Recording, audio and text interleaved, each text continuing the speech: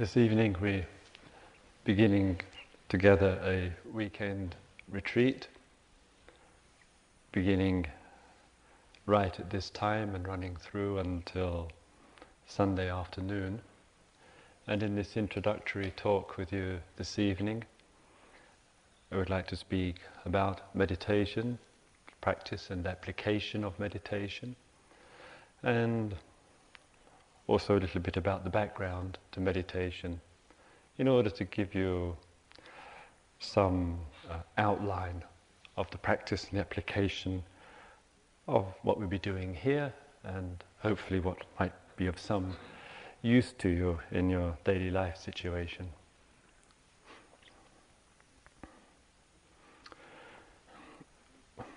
In recent years,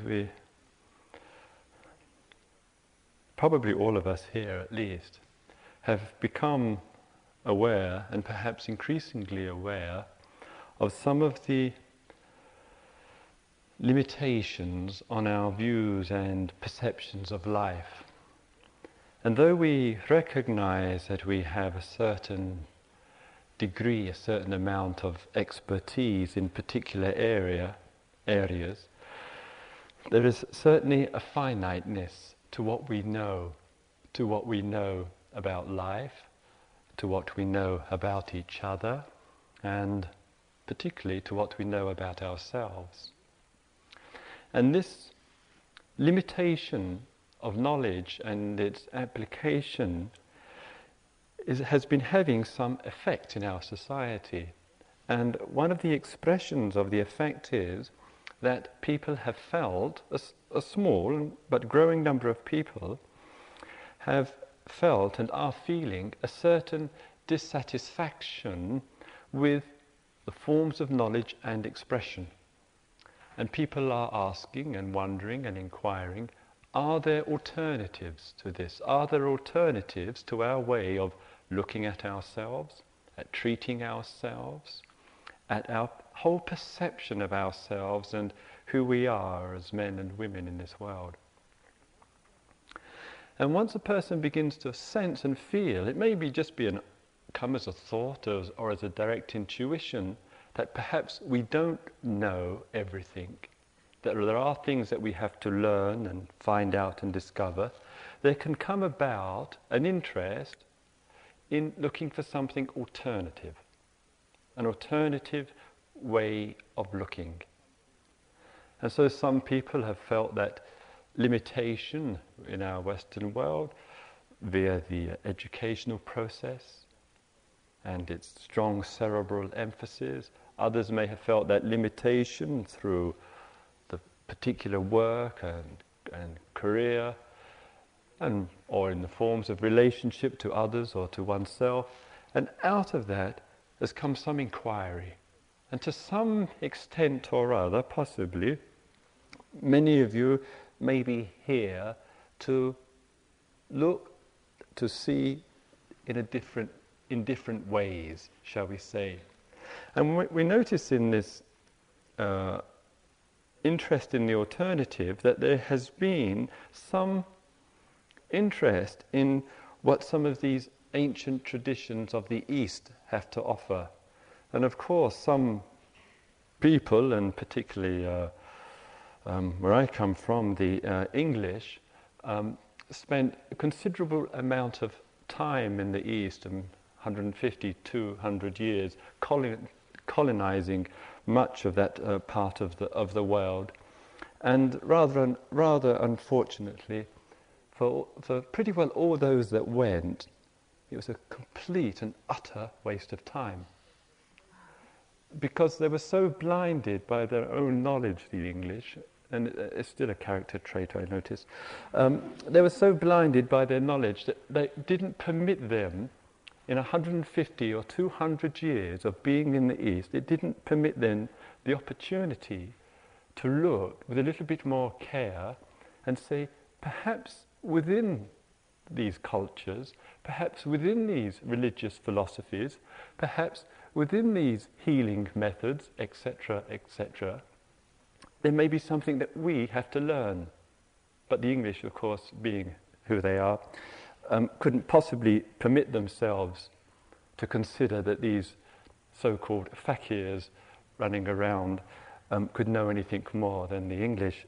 So as a result, when the situation changed, thanks to the tremendous revolution of Gandhi and others, the English finally left, and then a generation later, Westerners, and that includes Rodney and John and myself and Joseph and Jack and Sharon and Christina and a number of other teachers, as a number of you as well, went to the East to engage in some kind of exploration, and it put us in touch with different things, one of them being meditation.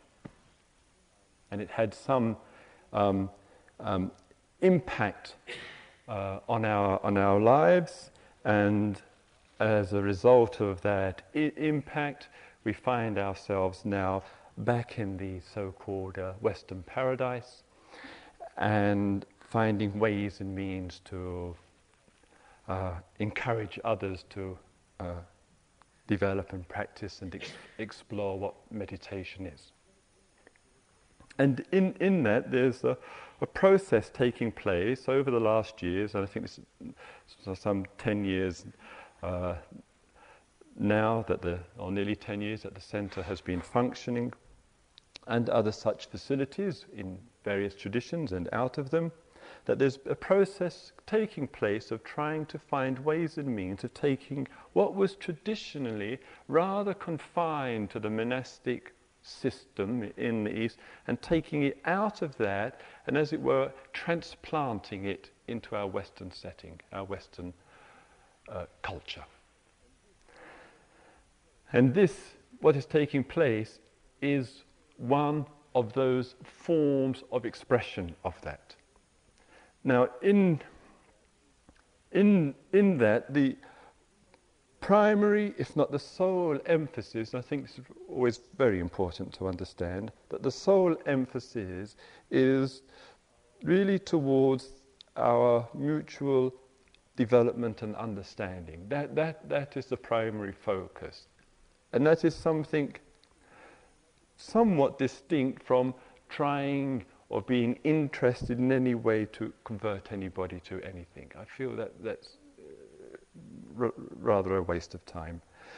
And far more important in our respective lives to give ourselves, in a way, the permission and the capacity to explore, to look, to inquire, and that therefore for you and I to see what's useful, what's valid, what encourages us to live with some degree of wisdom and love.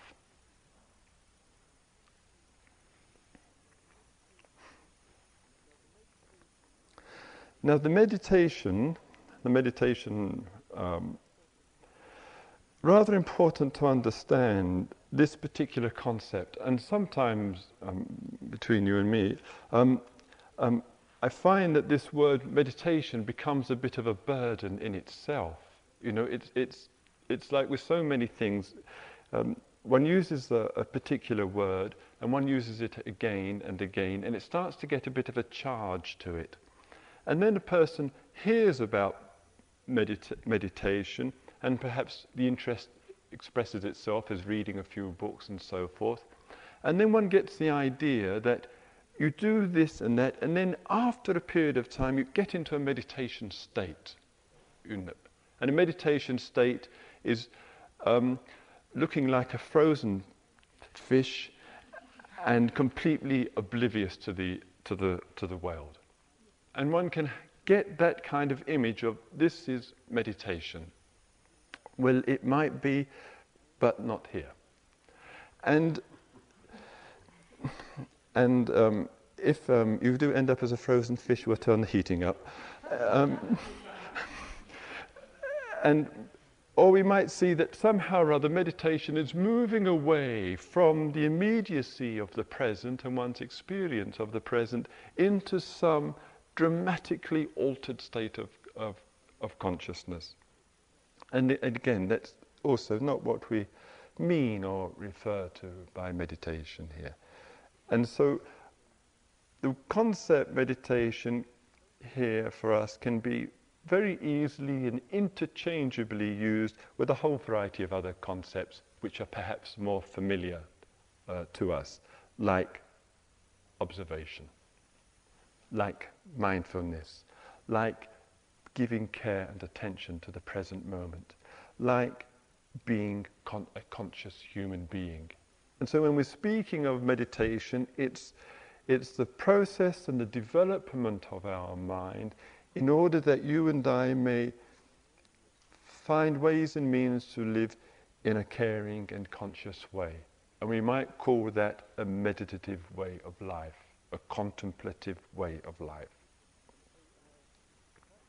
And so our practice and our meditations here, which we're engaged in, emphasize that, re-emphasize that, being very much in the here now, emphasizing that again, in such a way that we give it a priority. And that isn't easy. It isn't easy because all too often in our life, especially if we experience unsettledness in life, the present isn't a priority to us. The fact that life is here now, and life is expressing itself here now, that you and I are feeling it and seeing it and hearing it and touching it, often doesn't mean much to us. It just doesn't mean enough to us. And as a result, because often it doesn't mean enough to us, we enter into some degree of alienation with life. And we live in a kind of abstraction from it. And one of the noticeable characteristics of this abstraction is we spend far too much living in the world of thought, far too much time preoccupied with yesterday and yesteryear, and other abstractions of there and there and there, and of course the future, the endless future, except for that monstrous thing called death, which is going to cut me off from doing everything I want to do. And meditation practice is not in any way to work to deny yesterday or to deny tomorrow, but to get our priorities straight. And the priority meaning that life is expressing itself right here, right now, for you and for me.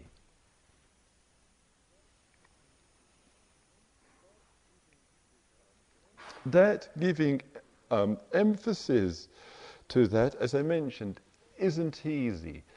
And because it isn't easy, then there comes in, as a kind of bridging factor, really, certain methods and techniques in meditation which help to facilitate that connection with the present. To make the present something more substantial to ourselves.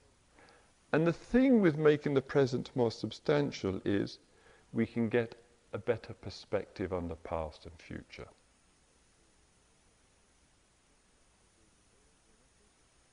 Because there's a danger, and I think this is partly because of some of the emphasis that you and I experience, that there is an emphasis from the world, the social norms and the social pressures towards success and the success syndrome and ambition. And I would, if you don't mind me saying, you don't mind a bit of feedback, coming across the Atlantic. They still let me in, so it can't be too bad. That there's a stronger tendency, I would say, in the States as a kind of social characteristic towards striving and pushing hard and ambition and getting somewhere. This is a more noticeably strong cultural characteristic. And what if I might give you a little bit more feedback, It's nice sitting up here. You can say what you like, really. You know, if you get bored, however, you go for a walk. And if I may say, I thought this is a phenomenon in the States. You know, America for me is IMS because so. And I thought perhaps it's just a general phenomena. But I noticed, if I may say, that going on the retreats in California and working with Jamie on the West Coast there, in that respect, it's more relaxed. I mean, they have their own trips to work out over the other side. But as far as the intensity and striving and the use of willpower and ambition, it seems to be, I mean, I'm making tremendous generalizations, but anyway, it seems to be more in this kind of situation here. I don't know to what degree that is related to the East Coast or whatever, but I feel it is something to watch and to see what the consequences of that, and to see how sometimes the way that that occurs is that one sets oneself up some kind of goal, some place that one wants to get to as an ideal.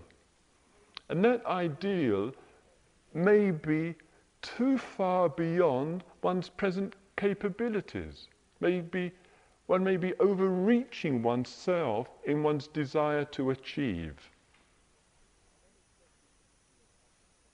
That expresses being out of touch with oneself. It expresses a certain lack of self-knowledge, and it creates tension. And it seems to me that somehow or other there needs to be more care and attention given to finding a bit more balance between oneself and the present and one's future.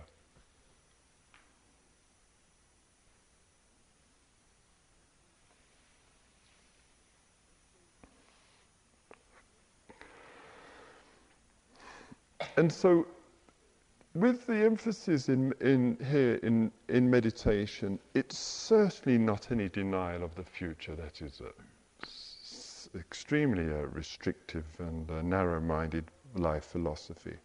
But rather, giving more care and attention, coming to know ourselves better, see more clearly ourselves and understand ourselves, helps to give us a bit more balance between our relationship today and our relationship to tomorrow. Because what can easily happen is one is striving and creating tension and difficulty in one's personal life, and then you think, God, I need a break from that.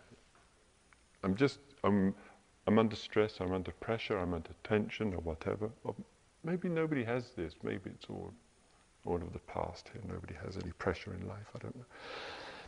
And so one thinks, well, I'll come on a meditation retreat.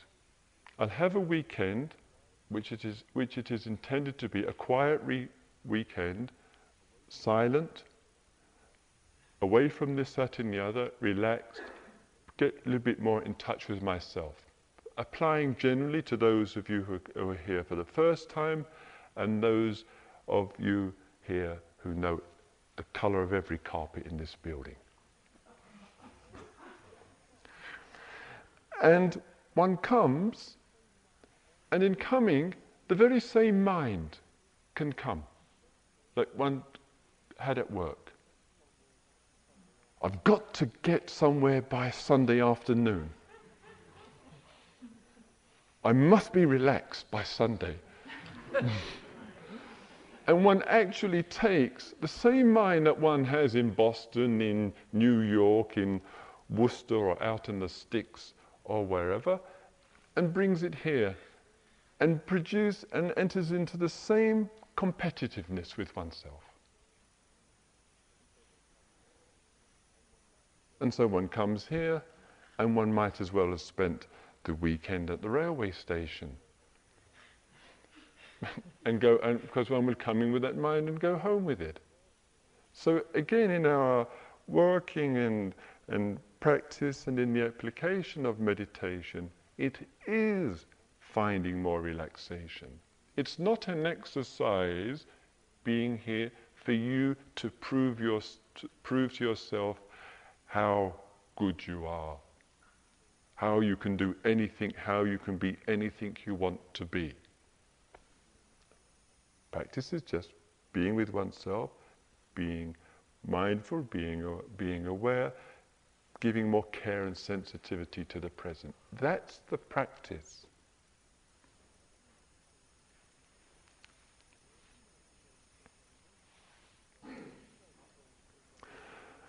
Now, in that, as I mentioned, with regard to the practice and the application of the practice, we employ some methods and techniques to help develop that. There's nothing particularly magical or mystical about the methods or techniques. They're just simple tools and devices. Just as you might use different tools in other things, here we use different tools. And one of the tools which we use in the sitting practice is giving attention to the breathing. Now, this can seem a very peculiar thing to do. To sit down, cross-legged, or to use one of these stools, or to sit in a chair, and whatever posture you choose, it doesn't really matter. But to sit down and give attention to one's breathing, it seems very strange. But my feeling is, well, since we do so many other strange things every day, why not add one more to it and see what this one does? Well, maybe I should look at it another way. It's not very. And in this giving care and attention to the breathing, it is obviously a process, a field of activity, this air element, which you and I experience self-evidently throughout the whole course of our life. It's a fundamental element which sustains our existence. And part of the meditation practice, among the many aspects of it, is keeping a little bit more closer in touch with the fundamentals of life. Being, as we would say, a little bit more grounded in life and its actuality. Not getting separated from it, not getting alienated from it, not getting caught up in abstractions. And so the breath itself, simple, reasonably obvious way of getting in touch with one element of life, air element. And in that we come to sit down, as mentioned, cross-legged or stool or chair, checking that the back is reasonably straight and upright, and that gives a little bit more feeling of expansion in this chest area and the stomach and the diaphragm area, just having a feeling a bit more open and expanded rather than closed down, and quietly giving attention to one's in-breath and one's out-breath, and making that the primary object. Now the mind will wander, it will absolutely, for sure, it will wander, and it will go hither and thither and backwards and forwards, and one approaches one's mind by just bringing the attention back to the breathing, not trying to use some kind of psychological sledgehammer to smash one's mind into submission, but much more. When the mind wanders past, future, other people, places, all the things that it gets into, just bringing the attention back, reconnecting ourselves with the living present via the breathing. That's our practice. And when you are sitting and using the breathing, making the breath reasonably full, in other words, you experience the air entering the nose, going into the lungs, the chest expanding, just feeling the impact of that and renewing that connection. And that helps to harmonize, to integrate a little bit more our mind with our body. This feeling of harmony and integration. It's such a valuable human experience, and the breathing can act very usefully in that regard towards bridging, as a bridging factor, to connect the mind with the body, to feel the two together that little bit more. And so we just use the breathing, and if necessary, making the breath longer and deeper. And tomorrow morning there'll be a short talk tomorrow morning dealing in more detail with regard to the breath as a meditation practice. We're going to it a little bit more with you. So that's in the sitting practice, and checking, as I mentioned, reasonably straight posture, eyes closed, full attention to the breathing, renewing the relationship with the air element, with the breath. There is also walking meditation. This walking meditation is one of very, very, very simple, just slow, mindful walking. And there's the walking hall, meditation hall, or one can walk outside or in the corridors or in one's room. One doesn't need a large area. And just very slow, mindful walking, which is done on an individual basis, and just giving primary attention to the contact of the feet touching the ground, renewing once again the relationship with life, in this case, with the ground, with the earth. And our practice, our day, pretty well alternates between sitting and walking periods. All of that is conducted in silence. Silence helps and contributes enormously to the development of that quietness and calmness and that inner receptivity. And the whole day, sitting, walking, sitting, walking. Then there are two other aspects of the day. From tomorrow morning, John, Rodney, and myself will meet with small groups of people of about a dozen in each group. You'll see your names either Saturday or Sunday on the notice board there. And at that time we just have an opportunity, of course, to meet with you, to check a little bit how the practice is going for you, to answer, clarify, if we can, any questions that you may ask. Normally in the springtime, Christina Feldman would be here with John and I conducting the retreat, but she just had her second child a couple of weeks ago, and her communication is primarily with her son. So, hence three men rather than, anyway.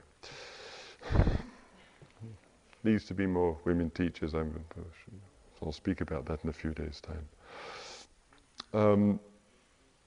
And so we'll be meeting with you, and as I say, answering any questions, talking a little bit more about practice, and just seeing how things are developing, and we'll meet with you. So that's the second area of the retreat. And third area of the retreat are the talks, including this talk and other talks over the weekend. And the talks themselves are hopefully will be useful and constructive, and deal primarily with meditation and with life issues. And rather important to understand with regard to the talks, that the talks, the motivation behind the talks is, for myself, one towards endeavouring to shed light on something. And if something within what is said by any one of us here you find useful, beneficial, it rings, it strikes a chord, it brings home for you, then we're very pleased and happy. And if it such that it not useful, not appropriate, and it's recognized to be one person's view and opinion on something, then please, by all means, see it as that. So in other words, one is not asking people to take the package in any way, that one must be in life, I feel, discerning and discriminating in that area of what we hear and see and listen to in life, and see what's useful, what resonates with our own intelligence, rather than blindly adopting somebody else's observations. And we work on that principle, on that understanding. If it's useful, all well and good, and if it isn't useful, let it go out the window. Don't bother with it, it's not worth it.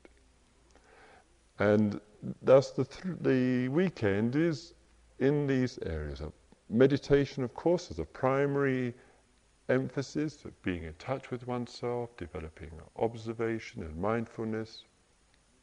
The meeting, the small group meetings to check the practice, and the talks. And in the time of a weekend, it can be such that it can be, for those of you who have been here before, or been in this kind of situation before, an opportunity for some renewal, meditatively, spiritually speaking. And for those of you who are here for the first time and completely new to this kind of situation, hopefully it will be a useful and beneficial weekend. And these practices have a long-standing tradition to them, going back thousands of years, in very literal terms, and finding different expressions according to the culture of the time. And at the present time, we're just learning and exploring ways and means of finding that expression in our own culture. This is in this present generation. So please, over the weekend, please give full time, full care, full attention to the practice, to the meditation, to being inwardly aware and being conscious. Because obviously, your practice and my practice is not just for you. I wouldn't even bother to do retreats if I thought what I do in terms of working on myself and what those that I speak to in terms of women and men working on themselves was just that alone. In other words, the way that you and I are in this life influences and affects the world we live in, and in a very noticeable way influences and affects those who we live with, those who are close to us. And so in other words, the spiritual life is not a narcissistic activity. It's not an activity of withdrawal, but it's an activity born out of an awareness that as you are as a human being, as I am as a human being, registers in this world. Registers all around us. And sometimes when we see and recognize that, we can discover a little bit more energy in ourselves to work carefully and totally on ourselves, because it reaches further than just you, just me.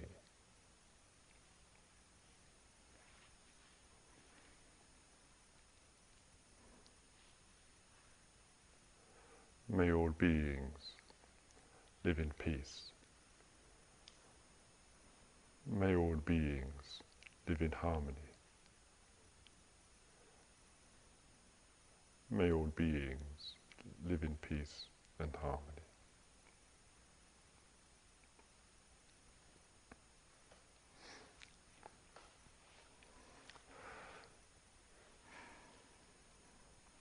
Just a couple of small things while here. Please leave the books in the bookcases. There are lots of very interesting books there, and some of those books have been very helpful and useful to people, has been encouraging and inspiring them to practice. And those of you who have read anything, the validity of the book is already expressed. The book has done its job.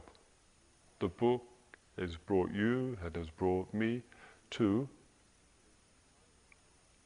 giving and creating time in our life for awareness, for inner awareness and meditation. The book served its purpose at the present time.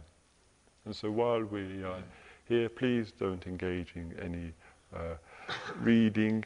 And similarly with writing. Both, of course, have their real place and usefulness, but while here, if one can just let go of that over the weekend, and if one needs to write something, sometimes people like to keep a brief record for themselves, some personal diary or so forth. That's okay, but keep it short, so that we give the maximum time, care and attention to the inner work and to the practice over the weekend. And from tomorrow morning, when the day begins at 6 o'clock, the silence begins then, and certainly in this meditation hall here and in the hall immediately behind, this silence begins from this evening. And at 6 o'clock, the first period of the day is an exercise period, and when I say exercise, that means the whole spectrum of exercises, whatever you find useful and beneficial.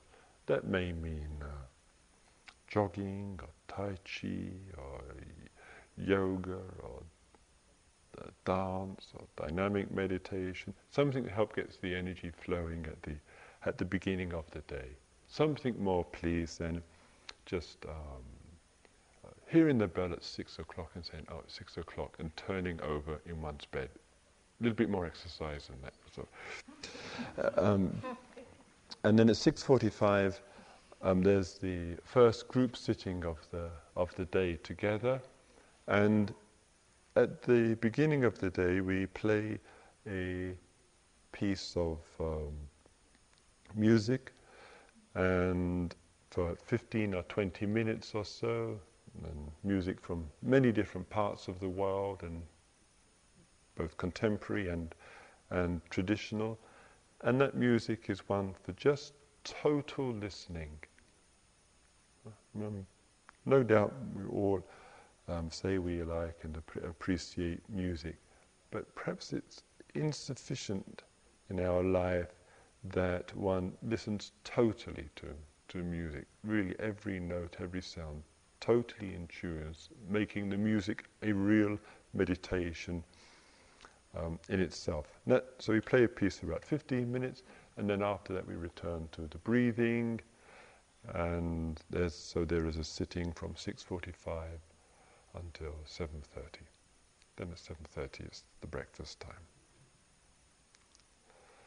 So that covers the points in this introductory talk, which I wanted to bring up with you this evening. And as I mentioned, tomorrow morning there'll be a short talk in the middle of the morning, which will go into more detail with regard to the practice, the breath meditation and the walking meditation.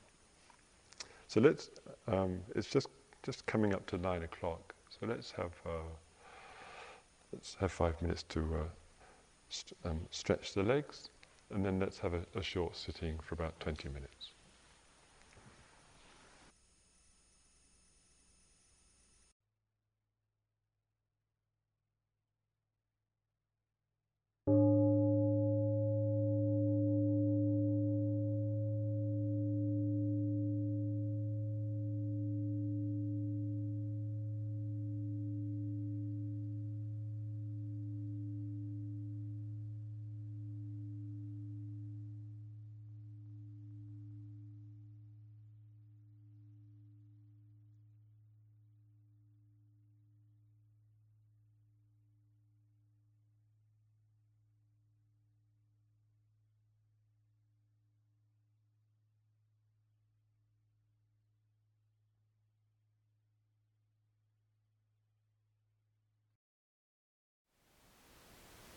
Thank you for listening.